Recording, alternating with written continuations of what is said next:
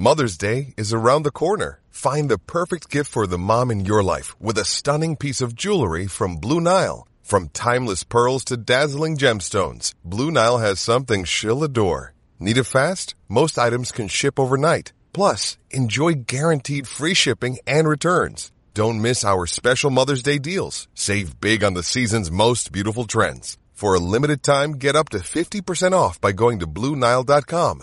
That's BlueNile.com. Empire.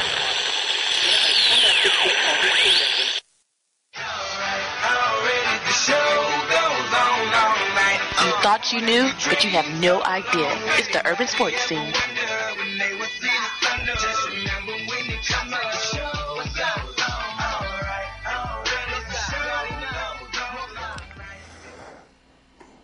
You are listening to the Urban Sports Scene with myself, Wole, and the homie, Will T. We are part of Empire Media, and that's at empiremedia.com. What's good, Will T? Nothing much, man. Everything's copacetic on this end. You know, just waiting for the rest of the Washington football team emails to drop, just so we can see, you know, what else is going on inside the organization. Oh man, you know this. You're talking. You're referring to the the John Gruden stuff. You do know that's like most of the NFL ownership and whatnot. They talk dirty. You already know that, right? Well, yeah, I understand that. Yeah. Look, I try not to put too much onus on a person's character. Yeah. With regards to them, you know, sometimes playful or sometimes intimate moments with their closest friends. Yeah, I know, text bro. Or email. Mm-hmm. Look, I mean, because look, that's what type of precedent do we set for everyone? Right? Exactly, bro. Facts. I'm sure that their texts and emails that other people send to their friends or, you know, in their group chats that they wouldn't want the world to see. Yeah. Oh, I agree, man. That's a whole, you know what, it's wild because now it's like everything's open for interpretation. Like, you know what I mean? Like, as soon as something leaks out, it's like, all right, it is what it is. Because you're right. I'm not saying we do it or anybody else in general does it, but it is what it is. You got a lot of stuff out there that you don't want out there that you state because you think it's in secret with your friends or whatnot. Yeah, and I'm not saying, you know, I don't condone it. You know, I don't do the racist thing. Yeah, I'm not condoning the racism or the misogyny. Comments that he made, but I'm just saying, you know, sometimes if people knew that possibly that their conversation could be transcribed for the public to see, you know, I think sometimes people wouldn't type the things that they type. So true. Definitely. Totally agree. Hey, Empire Media hosts multiple DMV sports podcast shows such as the John Keim Report, hosted by ESPN Washington football team insider John Keim, and Jones Football, hosted by USA Today insider Mike Jones. I said Ray's out too, right, Will T? Just making sure that I said that too. Yeah. I believe, no, you didn't. All right, folks, Ray is out today. Sure Ray is out today, and Will T will be out next week. So, you know, just let you know. Yeah, I mean, I'm tentatively. Tentatively. No, I mean, look, if you know, I'm saying if there's nobody else to, you know, come on, bruh, no, you out. You out next week. It's good. Don't worry about it. You know what I'm saying? Enjoy life. I'm a big believer in it. Hey, subscribe to our podcast on Stitcher, Spotify, iTunes, TuneIn, iHeartRadio, and Google Podcasts. Just search the Urban Sports Scene. All right, I'm going to say this before I do my read. I'm dealing with some sinus allergy issues. Okay. So bear with me, people, if you hear me clear my throat. Bro, you good, man. All right. This show can be found on Podcast DC, the new local app with hundreds of options and local news and health in the DMV region. Download Podcast DC app to hear all Empire shows as well as other great content. All right, bet. All right, don't forget to tweet us at Urban Sports Scene and hit us up on our Urban Sports Scene Facebook page. Also, join our Urban Sports Scene Facebook group. Search Urban Sports Scene, sports bloggers, sports podcasters, and sports debates. Will T. Let's get into our tradition of pregame. All right, here we go. Here's what we have on tap. We'll recap the Washington football team losing to the New Orleans Saints 33-22 and their upcoming game against the Kansas City Chiefs. Sports Journey's Washington football team reporter Lake Lewis Jr. will join the show at 8:30. We'll recap Tyson Fury, Deontay Wilder 3. Tyson Fury knocked out Deontay Wilder in the 11th round. Women's boxing historian and author of a history of women's boxing, Melissa Smith, will be on the show to discuss the fight. Then finally, we'll make our Week 16 NFL picks. We're waiting on the homie Lake Lewis, but Will, we can talk about the game real quick before Lake Lewis jumps on the show. So, Will T, when the Washington football team lost to the Saints 33-22, what were your thoughts on the game? First thought was, I told you this would happen. Second thought is, why we gotta do I told you? Why are we doing I told you so? Like, why are we do? Oh, Lake's here now. I don't know, man. I just look. That's how I feel like starting That's how I feel like starting our show off, man. All right. Hey, Lake, how you doing, brother? How you doing, Lake? Hey, what's going on? What's going on, homie? So, matter of fact, let me introduce the homie. Right now, we have former USA Today senior Washington football team reporter and current Sports Journey's Washington football team reporter Lake Lewis Jr. on the line. Lake, what's good, my dude? Hey, what's going on, fellas? Lots of stuff going on, man. Lots of stuff, man. Absolutely. You know it, man. We gotta talk. Well, I'm gonna get into it because I'm gonna go in. But the Washington football team again lost to the Saints, 33-22. There were a lot of opportunities slipped in this game by the Washington football team. Lake, do you feel the same? Yeah, of course. Mm-hmm. You know, Ron Rivera said yesterday that it came down to, 5 plays on both sides of the ball. Mm-hmm. I don't know if I believe that, so to speak, but I do think that there definitely were a lot of plays that they did leave off the board. And, it's one of these teams that right now, they're not Saints, mm-hmm. and I don't know where the fault lies. Mm-hmm. Offensively, they're able to move the ball. They're able to move the ball up and down the field. They just can't cash in the red zone. Mm-hmm. And then on defense, I mean, listen, I don't single players out, call guys out, okay? But I do think that right now, fellas, you might have to start shuffling pieces around. No, go back to some things that worked for you last year. Mm-hmm. Yeah, I agree. Like, there's a little back. I'm hearing some Will, you hearing the same thing on my end?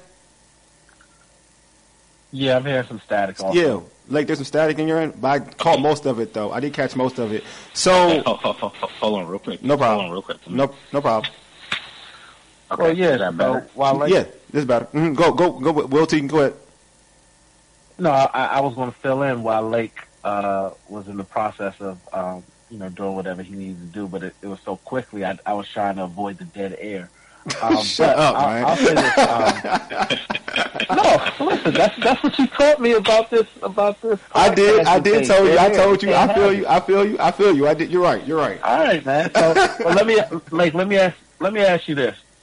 Ron Rivera alluded to the 5 plays here and there, but if you're a discipline, and I'm not going to say those 5 plays were fluke because some of them assignments were blown, guys didn't make the necessary effort to let's say the Hail Mary at the end of the first half to knock the ball down. From your perspective, what is it that this team just isn't doing? Is it the execution? Is it the effort? Is it the scheme? What is it?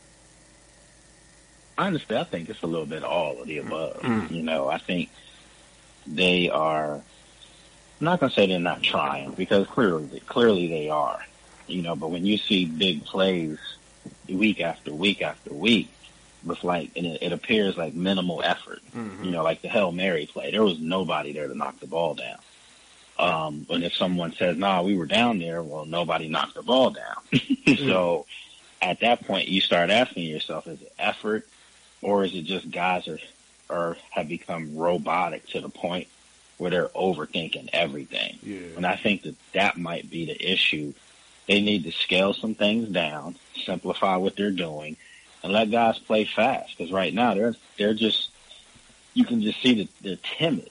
You know, guys aren't able to just pin their ears back and play reckless, fast, abandoned football.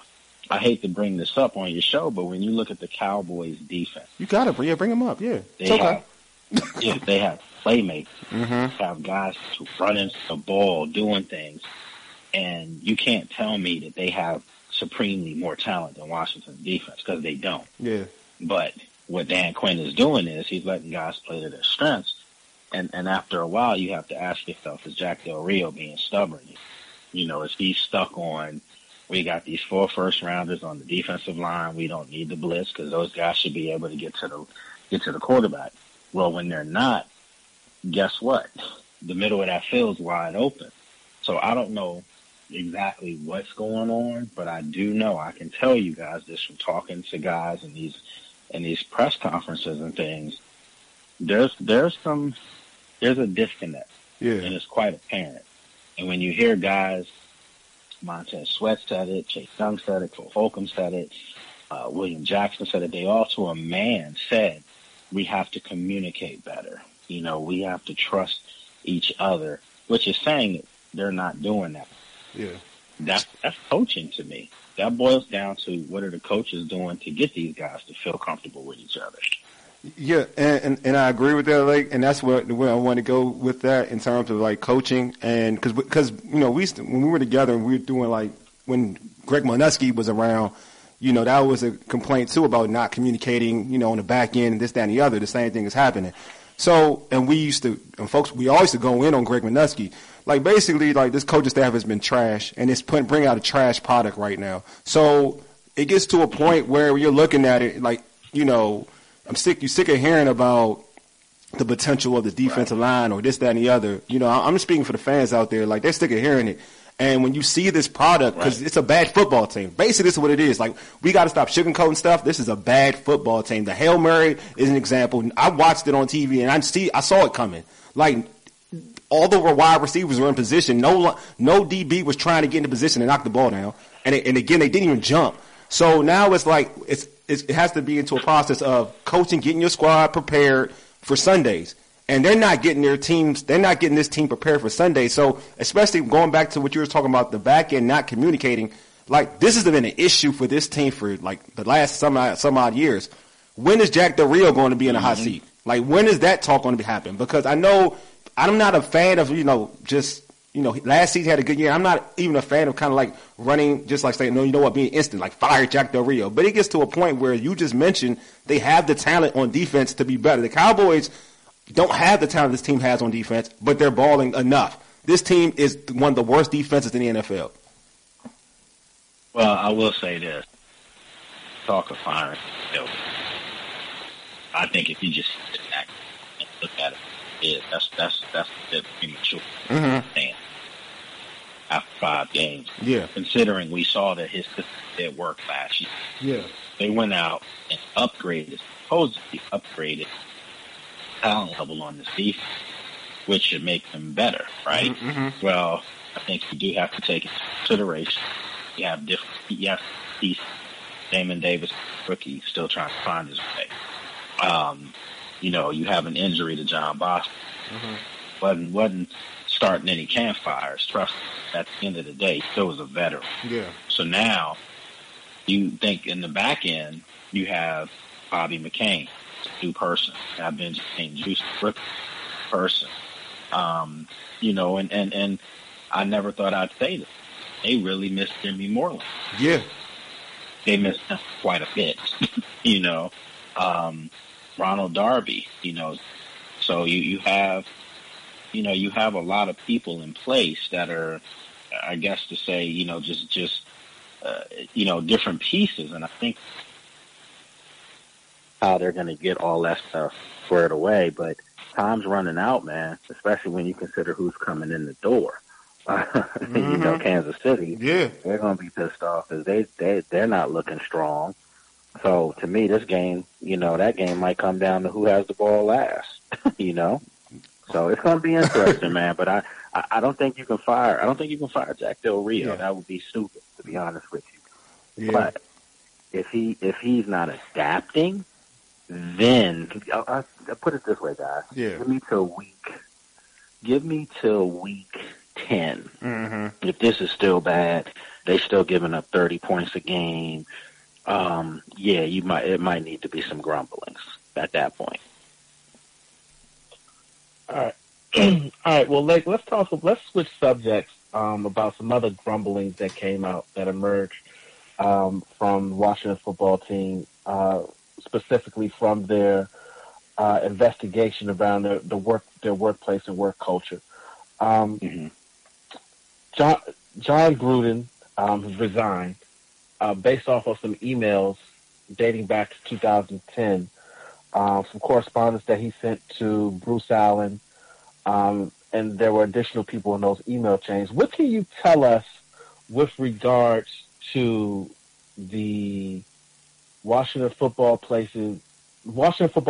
What is their collective thought process thus far about these emails that have leaked, and will the public get an opportunity to see the rest of the emails that I believe it was like 600 some odd emails that the league has? Yeah, 650 emails, and it's sad to say, all these things coming out still, but it doesn't surprise any of us, at the end of the day. I think the team situation is they're going to sit back and see, because fortunately the new people in place weren't part of that, so that's a good thing. They're exonerated before it even starts. They weren't here when that happened. But that said, it's still a stain on the franchise. And if you're a new person, you knew you were signing up for something that was bad, but maybe as each week goes by and the layers get peeled off and more and more stench there, they're thinking, and I know that in-house, somebody told me, I didn't know it was going to be this bad. So with all that said, Ron Rivera said the other day to us that the team put out a statement, and that's all he kept saying. That was about Ryan Vermillion.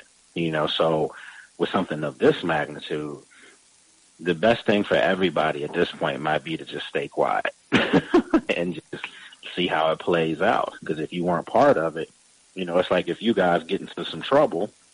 Well, this would be a bad analogy because you guys are boys, and I know you wouldn't snitch on each other. Yeah, nobody snitching. No, ain't no snitching. Go down with the ship. Right. Go down with the ship. Right. But if it's the ship that was getting ready to hit that iceberg, you were never part of. You might just let it hit the iceberg, and you'll just watch it sink. Finally, and I think that's what. I truly believe that's what has to happen. I hate to say that because you guys know I don't like, spew negativity. Yeah.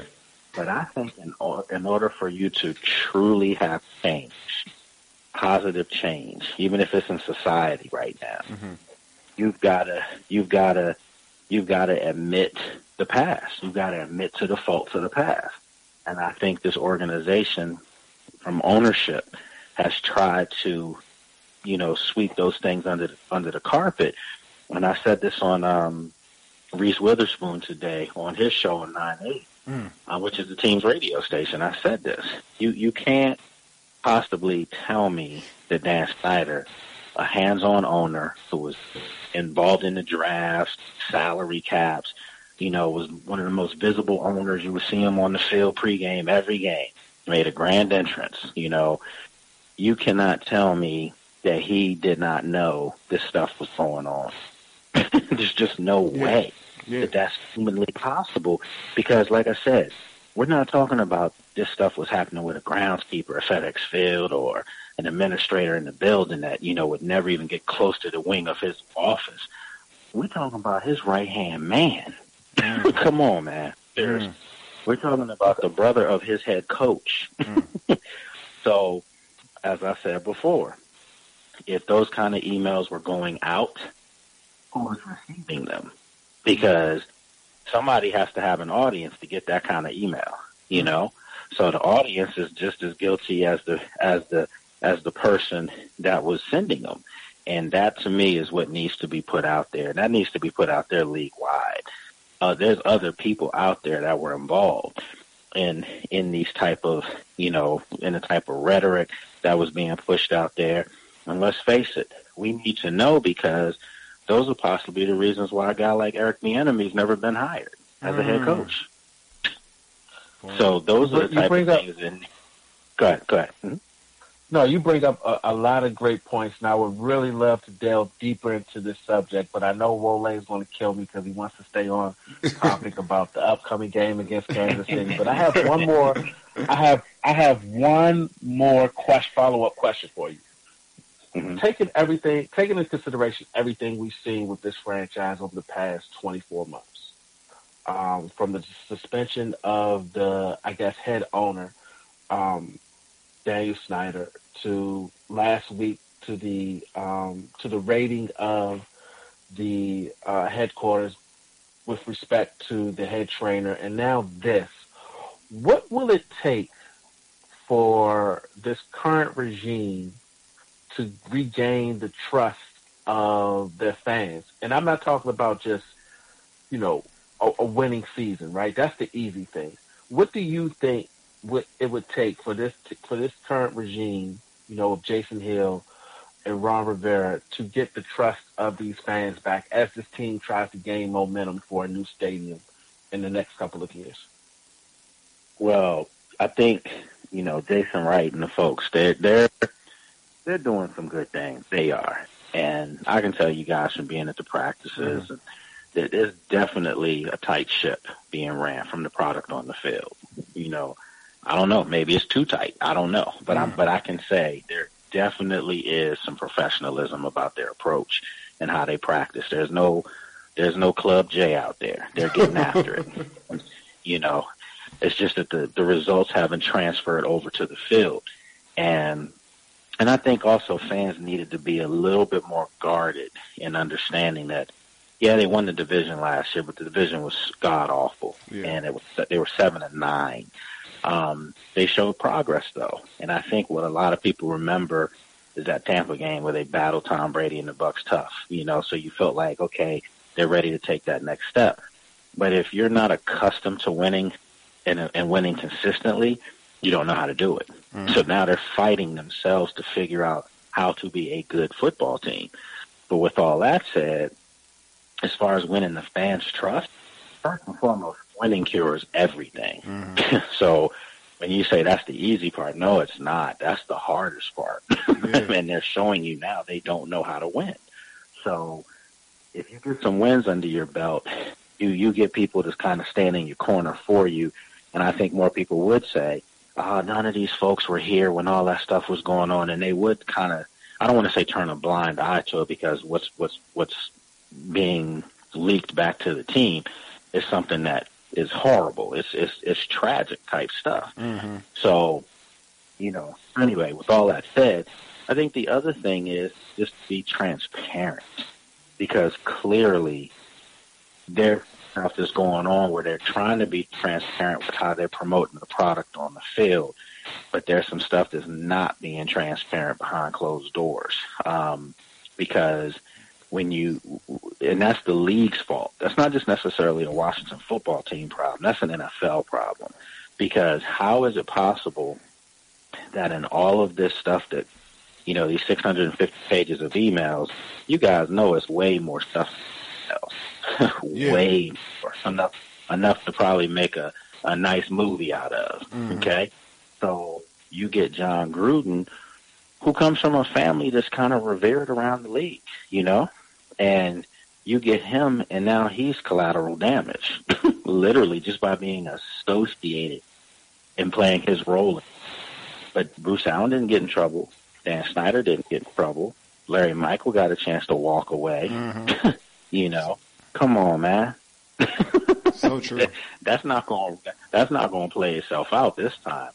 There's going to be some stuff going down, and the public is going to demand it. So you're not going to be able to skate on this one. And it could be so much so that you possibly could be looking at new ownership if this really hits the road like I think a lot of us think it might. There definitely is momentum going that direction. I totally think that could happen little by little. If they open up the the emails. I think that's definitely something that's going to happen, to be honest with you. But going to the Kansas City game, obviously they're going against Patrick Mahomes and the Kansas City Chiefs. Even though they're not. I believe they're like 1-3 so far. Are they 1-3, or is Kansas City 1-3? 2-3. Sorry, 2-3. They're 2-3. So they're going to be angry. They're going to be angry. My point is going to be very, very angry. Right, playing against Washington, a team that gives up big plays left and right. Why should fans watch this game? I'm like, why? Because Kansas City defense might be worse. It might. Forget them being mad and giving up big plays. Kansas City defense might give up big plays. We might have a game where both them jokers throw for 500 yards. and I literally mean Taylor Heineke might eclipse 350 yards passing this Sunday. Patrick Mahomes probably will eclipse 400 yards. 400? So, you think that's it? Yeah. You think that's just that it? 500. Well, listen, 400 with 5 touchdowns. I mean, that's okay. I get you. I'm about to say because this ain't looking nice. If I'm a Washington football team fan, but look at this matchup. We already talked about how the miscommunication in the back end. You're gonna have Cheetah coming town and a bunch of other fast characters. Your pass rush isn't consistent. Let's keep it a buck. It isn't consistent. So now it's like you get to a point where you don't get Pat Mahomes time with Cheetah running down the field, bruh. It's got the makings. It's got the makings of a track meet. It does. Sure. It definitely does. And you know, I hate to say it, it doesn't bode well for Washington's defense. But it doesn't bode well for Kansas City's defense either. Mm-hmm. And the one thing that no one's really people talk about it, but it hasn't really been beat down a lot. Mm-hmm. This team needs to find out, and I keep saying this week after week. They have to find out what have. They can't. They're trying to be a finesse off, and when they run the ball, they actually start to get some momentum. Agreed. And then they get away from it. Yeah. And my thing is, if you ask me right now today, is Antonio Gibson a featured back? I'm not sure yet. Yeah. I'm not saying I don't think he's capable. I just don't know because they don't use him in that capacity. Mm-hmm. I need that man to get the ball 25 times a game, literally. I'm talking on the ground. Yeah. And then you know what he can do as far as pass catching. That might be the difference in this game on Sunday because whichever team can run the football, I'm willing to put $500 on it. You heard it right on your show. I'll give somebody $500. So you put $500? Yeah. Okay. Whichever team has the most rushing yards, I guarantee 100% they're going to win the football game. Man, guarantee. I'm willing to put – damn, I'm a gambling dude. Folks know this in life. I'm willing to put $500 on Kansas City for real, like to keep it a buck. But, hey, I mean, if Washington could score – Scott Turner's Washington's offensive coordinator, so it is what it is. In terms of what you're talking about running football. And still on that. Bro, like I'm gonna always be on it. Like no one's gonna stop me. Everybody can say they scoring 30, 20. Y'all watch the same game. You just said something already about they run the football and they're doing well and they get away from it. Who's your coordinator? They do. Yeah, you know who the coordinator is. That's all I'm gonna say. You know who the coordinator is. Hey, Lake, man, thanks for being on, my man. Before we let you go, let our listeners know what you have coming down the pike and how they can catch you on social media.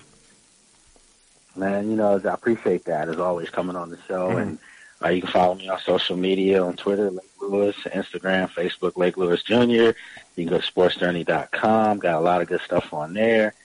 And then my podcast is the After Practice Podcast, doing really well on YouTube now. Kind of switched it over to all video, so doing well. And the latest one, I'm actually having it tonight, so it'll drop in the morning. So. And we're kind of going in on some things too. So I love it. Hey, when you have your next live thing, I'm gonna be in the building. I'm gonna take off and be in the building. Oh yeah, I got something coming up for that too. All right, let me know. Something bigger and better. All right, you already know. All right, my man. Okay, I appreciate you guys. I appreciate you, Lake. Thank you so much. I appreciate you, bro. All right, again, hit up Lake on Twitter. His Twitter handle is @LakeLewis. @LakeLewis. Again, that's @LakeLewis. All right, in an amazing fight. Fury knocked out Wilder again to be the heavyweight champion of the world. women's boxing historian Melissa Smith, a.k.a. Girl Boxing, will join the show to talk about the fight after the break. You're listening to the Urban Sports Scene. The ages. You dig? Deuces. Mother's Day is around the corner. Find the perfect gift for the mom in your life with a stunning piece of jewelry from Blue Nile. From timeless pearls to dazzling gemstones, Blue Nile has something she'll adore. Need it fast? Most items can ship overnight. Plus, enjoy guaranteed free shipping and returns. Don't miss our special Mother's Day deals. Save big on the season's most beautiful trends. For a limited time, get up to 50% off by going to BlueNile.com. That's BlueNile.com.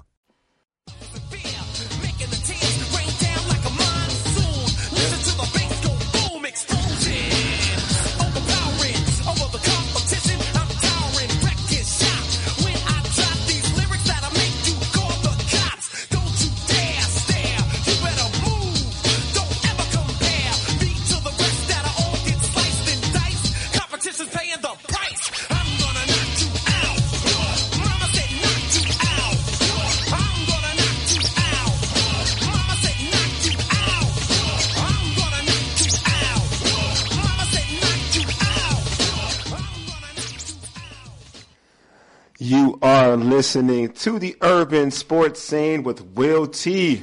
Ray Jeezy's out. Excuse me. What am I talking about? Ray Jeezy's out and myself, Wole. All right, I'm kind of excited. That's why I kind of jumped the gun.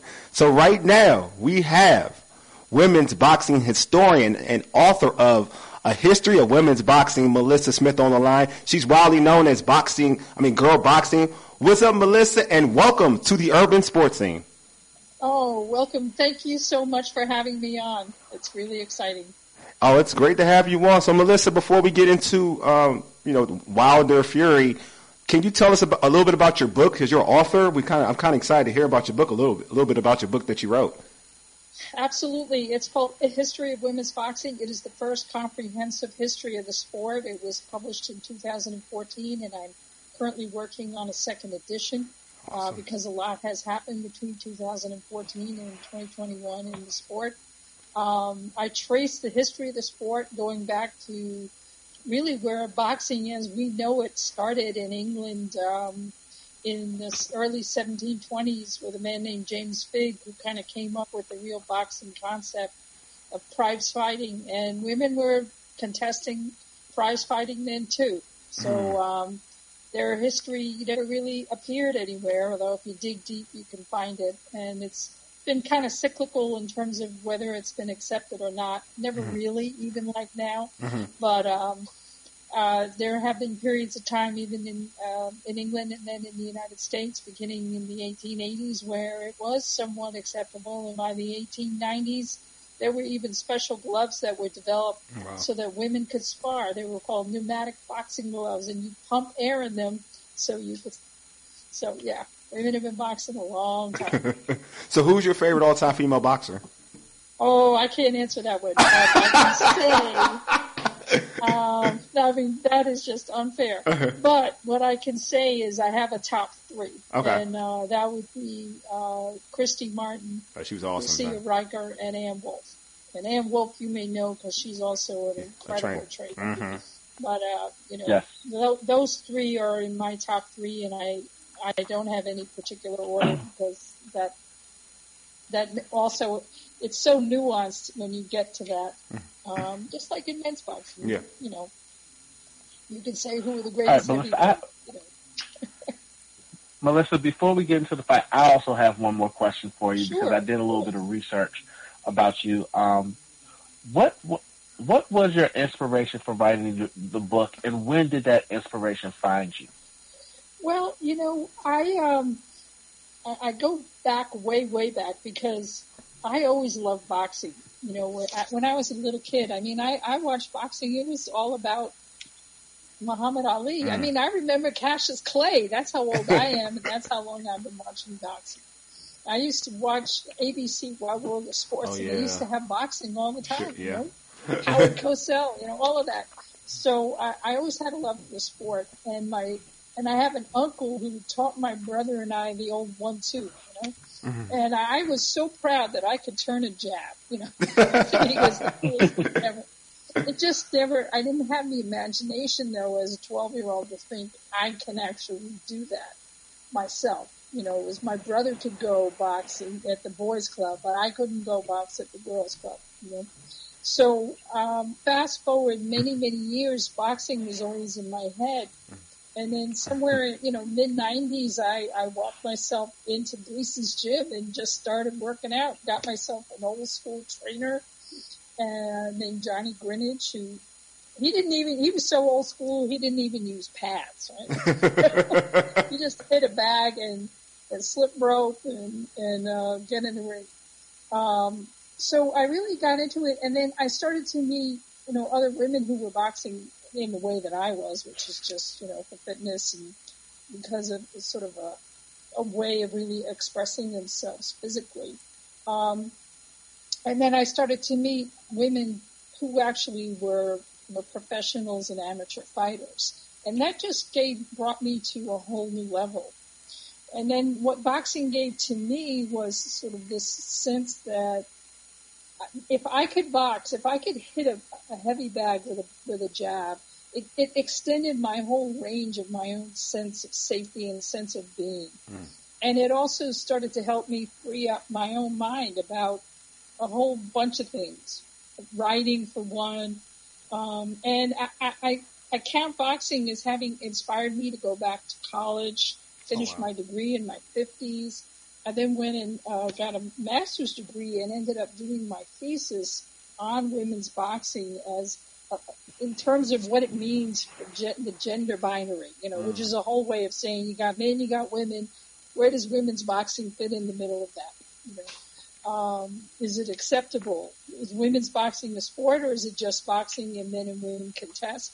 So I teased that out, and out of that, I was actually approached by a publisher who said, wow, we like your work. Will you write a history of the sport? And I thought, dang, that's a great idea, because when I was writing my thesis, there was really very little out there. So it became a 2-year labor of love to write the book and to, you know, try to tease out where boxing occurred and its meaning. I tried to also put it in the context of not only boxing itself, but the greater societal pressures on men and women at whatever period of time, whatever decade I was examining, and where the sport lay.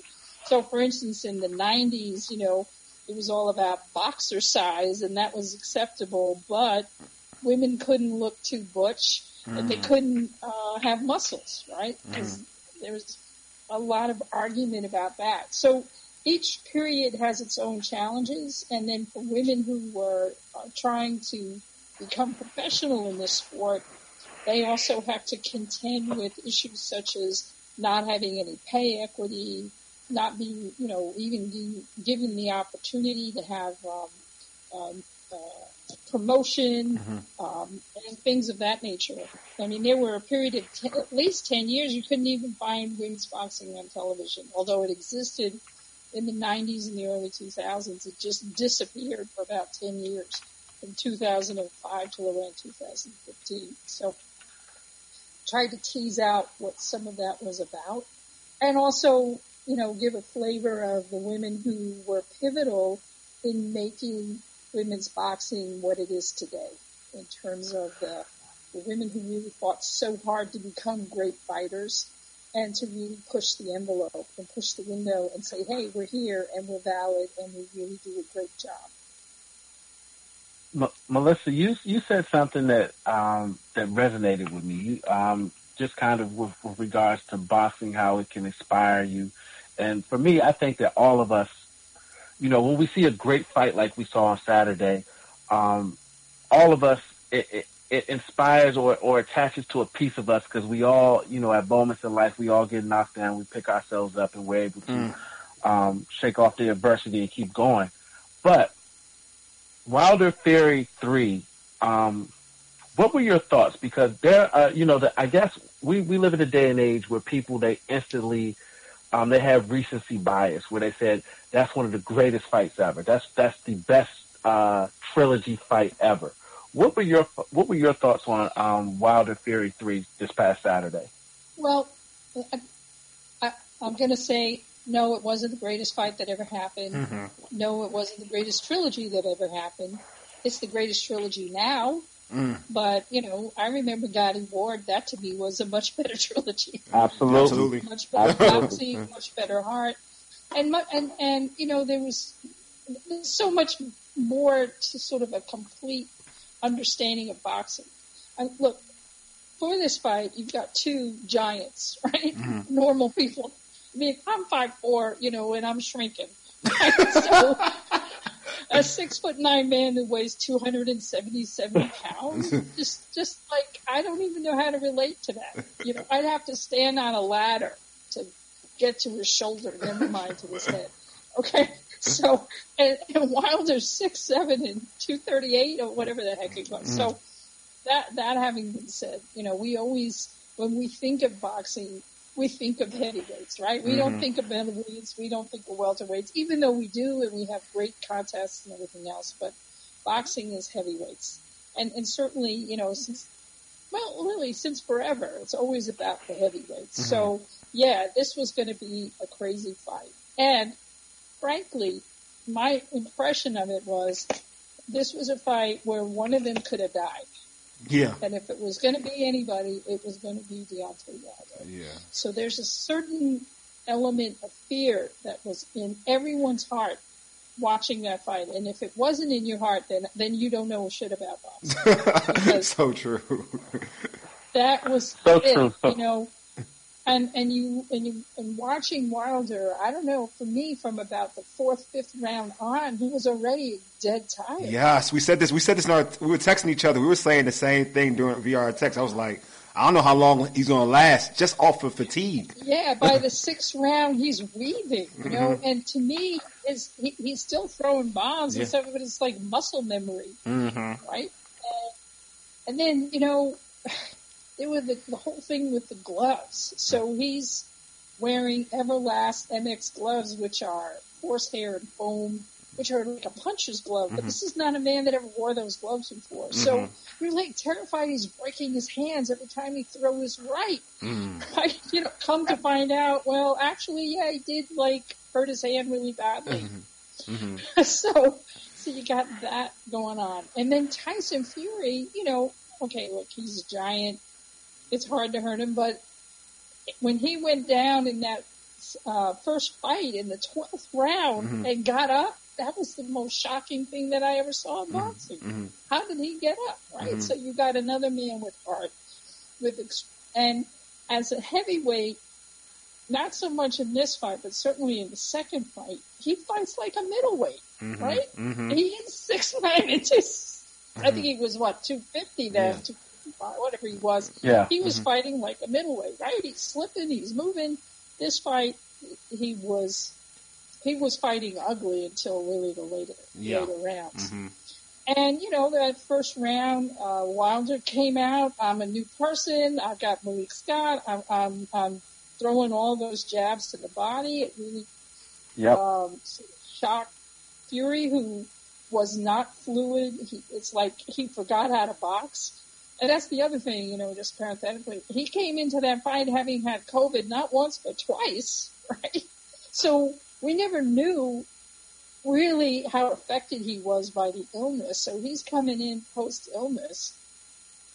So there was, for me, the fight was more about all of these outside factors that were going to influence what happened in the ring, because we know they both can kill each other, right? They can both knock each other out, out of the ring out. And so there, to me, there was always that tension. And then from around the 4th round to the 6th, 7th round, Wilder, look, he put Fury down twice in the 4th, but he was still kind of weaving. And then from the 7th, it was like, how is he still up? Yes. How is he still Absolutely. up? And then, he gets to the 10th round, he has that knock, he gets that knockdown, and he gets up. It's like, how is he up?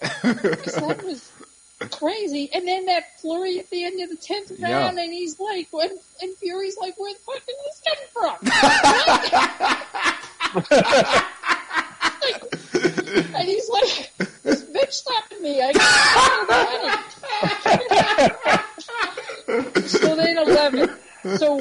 when I saw Fury coming into the ring in the 11th ring, and here he is again. I keep saying this, and your audience is going to go, "Shut up about this." He's 6'9", 277 pounds, and he was leaping in with his jab. He was hopping. He was on his toes in the 11th round with the jab. I was like, "Dang, he's going to win. And he's going to win this round." There's no way he wasn't going to win that round. And then, and Wilder was on fumes. And the rest we all know. He knocked him down, knocked him out. And, it's great he lived. Yeah. Melissa, I could sit and talk to you all day about, kind of. I can too. the history and the technique that was used in the fight plan that was used by Deontay Wilder for this third fight versus Tyson Fury. But one of the things that, I'm interested in knowing from your perspective is we take everything into consideration. Tyson Fury, his size, his boxing ability, his unique history with a guy who was an active lineal champion, taking time off away from the ring and then coming back to defend his lineal championship. What do you think is next for this guy, for Tyson Fury? Because this is one of those fights that potentially is a star-making fight, right? I don't know how many people. We don't know the pay-per-view numbers as of today, but this, people who tuned into that fight probably got a sense that this guy Tyson Fury is a star. He's the next big thing in boxing. What do you think is next for him? Well, that's a really good question, and I have been thinking about it. And I saw something some piece today that, Tyson Fury's father says he's got to fight Usyk. That's a good question. Because Anthony Joshua lost to Usyk, the natural next person to fight is less the person, right? Yeah. I mean, maybe big in England, but and maybe they make up enough money for that, but it doesn't really net Tyson Fury anything.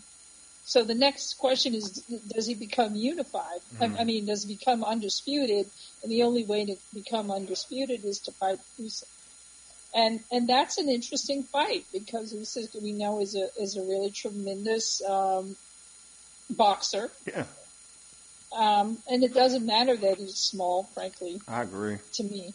I agree with you, Melissa. I agree with you what you're saying. Yeah, it doesn't matter that he's small. I think a lot of people want to use that, but he's so talented that he's talented. And look, I guess he'll have the rematch with Joshua. If he beats Joshua again, then it's really solidified. In terms of his right to that and his right to own the heavyweight division. To be the number 2, because right now that's, to my mind, it's close that he should be there. Yeah. Because and people forget, he just is coming up into heavyweight. Yeah. So, but he's got remarkable talent. On the other hand, he's not so young either. Neither of them are young. So that becomes a factor in terms of the timing. When would he have another fight with AJ? Will that be in the spring? How many months are going to pass for that?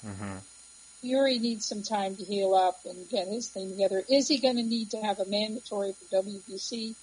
If after the AJ fight, is Usyk going to need a mandatory? He's going to have 3 belts, right? So there's going to be all of that to work out. And then there's whether Tyson Fury really wants it. Good point. And that's another whole question. Is he going to want to do this again?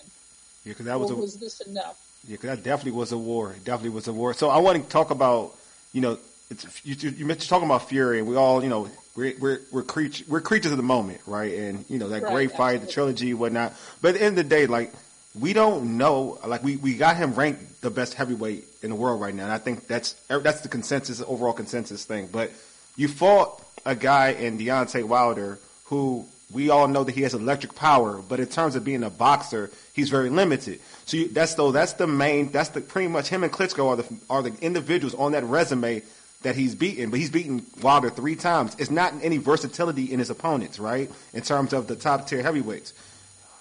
Is it fair? Is it hard to really gauge how great Fury is because he beat Deontay 3 times and the Klitschko, rather than seeing the overall, in terms of fighting the overall landscape of the heavyweight division? I think that's a great question, and I don't know that I have an answer. Okay. Per se, part of what greatness in fighting is, or in the heavyweight line, is also, the gift of the gab, right? Look at Muhammad Ali as an example. His self-promotion and all the rest, and Tyson Fury is really good at that. Yes. And with AJ having lost, yes, there are people like Dillian White and folks like that, but I don't think they beat Fury. Not at all. Yeah, I agree. I don't know who his opponent would be. Mm-hmm. So, and is it someone else coming up? I really can't say. Usyk is certainly interesting. I think he needs another 2, probably at least fight AJ again, if not a second fight in heavyweights with big guys, to understand what it is to fight in that division. It is different from where he's come from. Mm-hmm.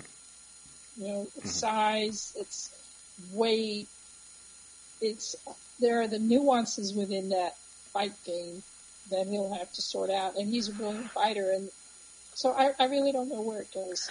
I know with Wilder, I wish he would retire. He probably won't, but I hope he does. Ooh.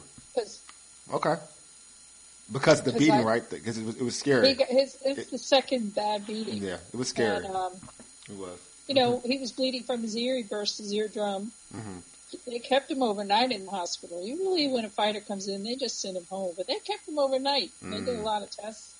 We don't know really what came out of that. His hand, that happens in boxing. Question is, we don't know whether he needs surgery. We don't know all of those kinds of things. And it will be a while. And Malik, Scott is really protecting his fighter as best he can. And he even said he needs a break from boxing for a while. He shouldn't even talk to y'all. No, I agree. I think he does need a break from boxing. So I'm gonna throw a fighter out there I was very impressed with that was on the card.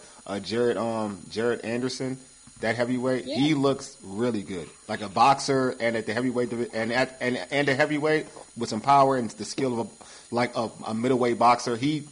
I was very impressed with him. Yeah, I agree. He looked very good. Mm-hmm. Those guys though are really, they need some more seasoning in the division. They need to fight each other more. They need more exposure before they're really up to Tyson. Definitely. So we'll see. It's like he wasn't phenomenal enough to fight Tyson. Yes. If you know what I mean. Yeah. I feel like in 2 to 3 years, I think he will be a problem. Yes, absolutely. Yeah. But Fury, is he going to stay in that long? Yeah. Why? Yeah. Why would he? That's true.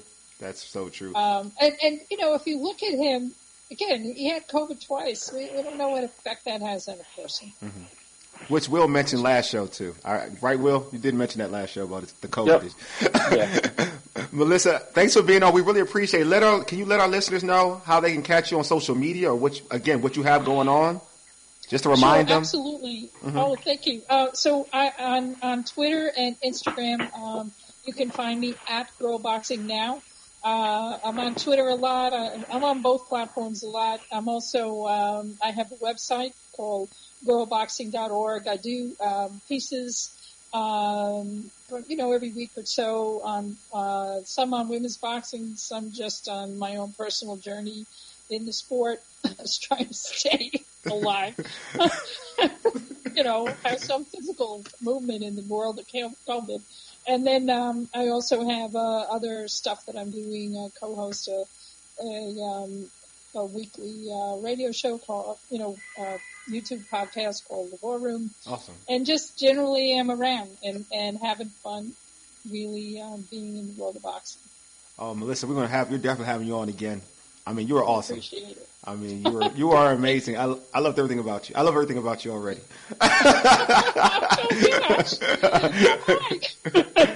Oh, Well, Melissa, thanks again. Appreciate you. We're going to have you on. I already know it, so it doesn't even, I'm going to talk to you again. Cool. I'm going to talk to you again. Right. Thanks again, Melissa. Take care. Bye-bye. Bye. Thank you, Melissa. Thank you. Bye. All right, so, hey, Will, you want to go to break or you want to go right to the next topic? No, I mean, we can go into my alleged picks for week 6. Your alleged picks for week 6, my man. All right, so let's go right into it. We got pick 6 after week 5. Here are our records in the football garbage time urban sports scene pick'em challenge. Ray is 55-25.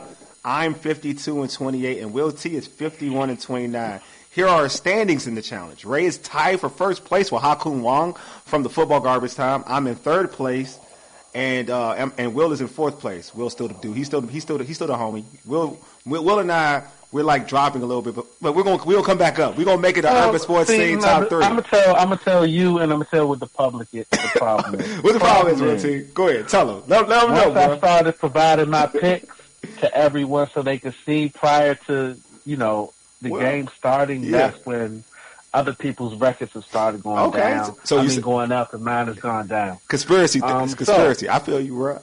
There's no conspiracy. You going back to this is an empirical fact. Are you going back? Fact. My question is: are you going to go back to what you were doing before to see this? To do this? I'm going back to what I know. Exactly. That's what I want. I'm going back to what I know. Not giving anyone my pick. Oh man, here we go. Prior to the game. Oh man.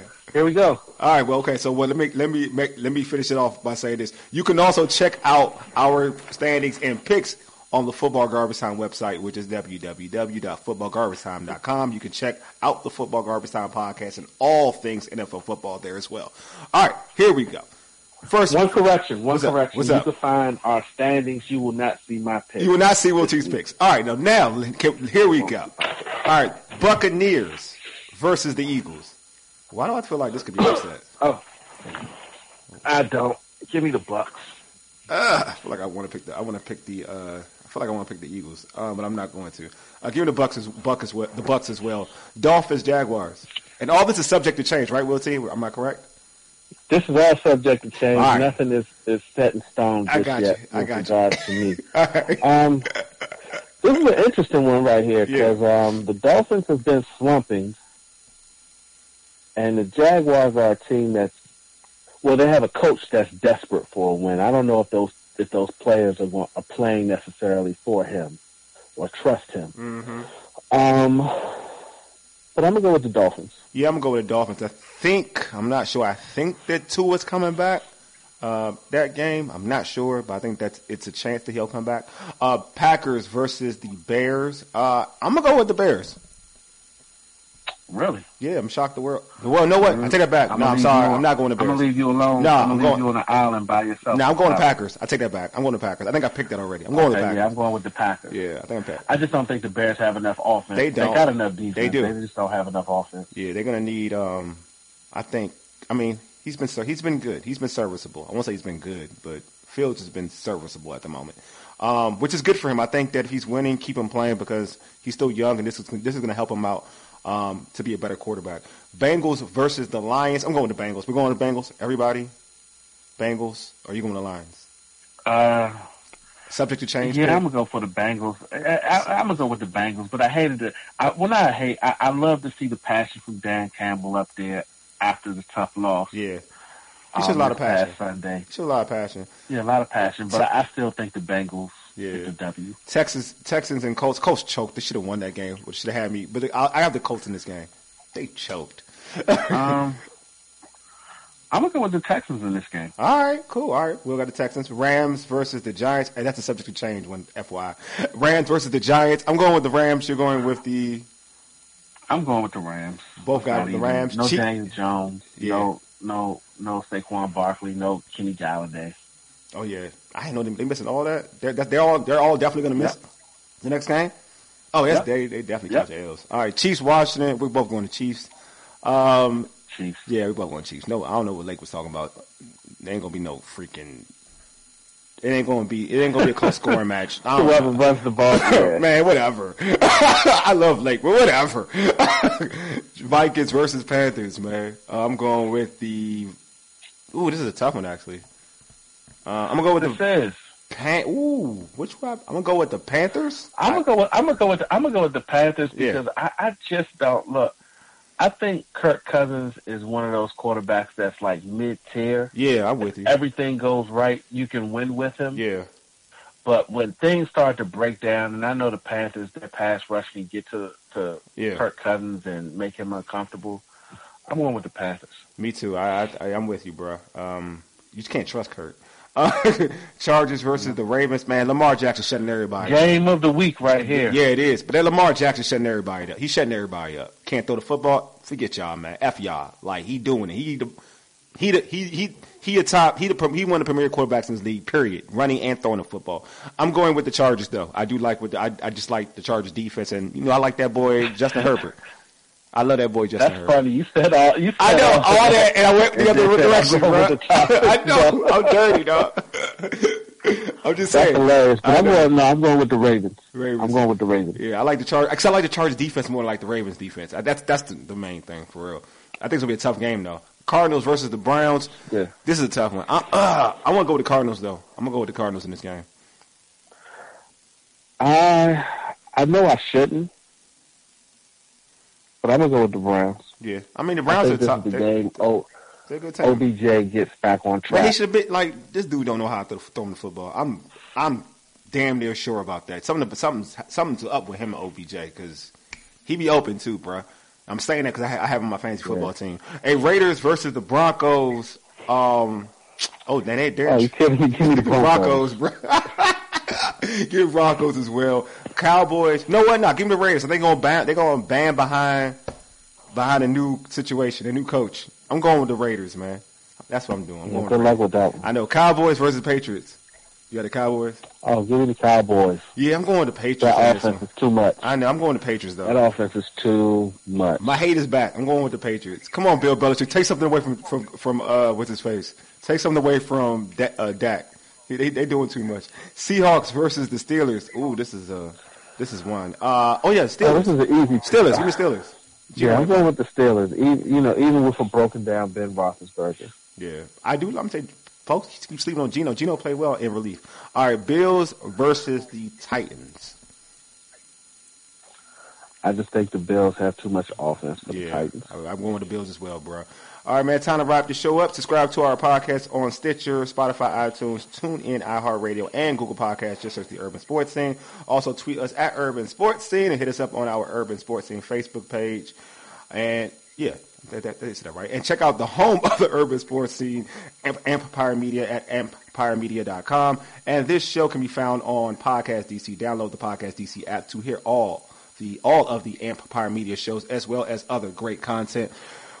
Will and I appreciate our guests for being on the show. We thank you all for listening. I want to thank I want to thank Lake Lewis and Melissa Smith for being on the show, man. They were dope. They all were dope. Anyway, you've been listening to the Urban Sports Scene. The ages. Yeah, dig. Deuces. Hey, Mega, lead us out, big homie.